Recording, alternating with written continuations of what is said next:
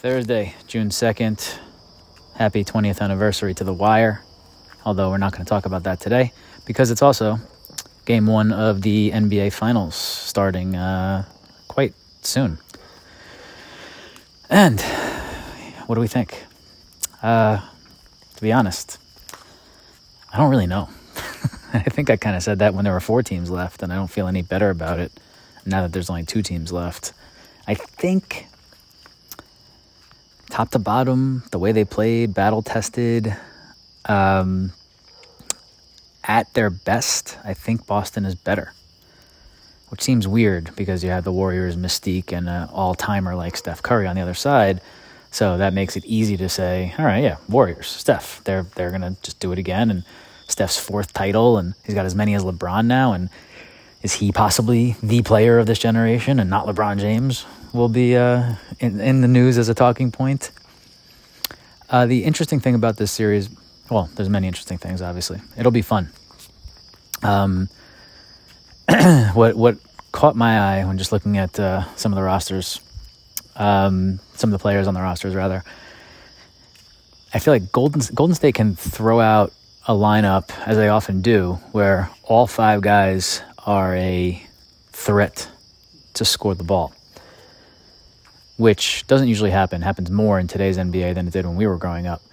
And Boston can put 5 guys out there who can pretty much guard any position, from Smart all the way to Williams. Like, it's an interesting offensive defensive type of battle there, and it's just it strikes me as the type of series or a great example of where this league has been shifting over the last decade, let's say, of positionless ball, like just get 5 guys out there, throw the ball out there and just play some fucking hoops. And like, that's kind of what I see here when I look at the makeup of these teams.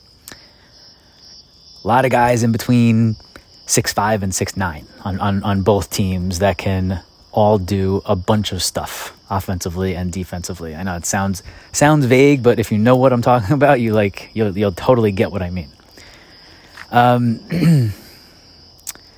Golden State home court, I think Boston's a little better. Golden State has Steph and Steve Kerr, and they've been there before. Boston's got the young legs, but they just went through 2 7-game series after beating Brooklyn, but they beat KD and they beat Giannis and Jimmy Butler, and Golden State maybe had kind of an easy path here. Like, you can really, really make cases for and against each of these squads. So I don't know that I have a pick for you because I really don't know what's going to happen. I'd like to see it go the distance, obviously, because I want drama in my life. My family here, my boys dictated that we are all rooting for the Warriors for no great reason other than I think their name sounds cooler, Golden State Warriors. Little do they know that they've been indoctrinated to always root against the Celtics. So we're going to say go Warriors and say Warriors in 7. But do not feel good about that at all. Will not be wagering anything on that. And I'm excited to watch what I think has the potential to be a very, very fun series.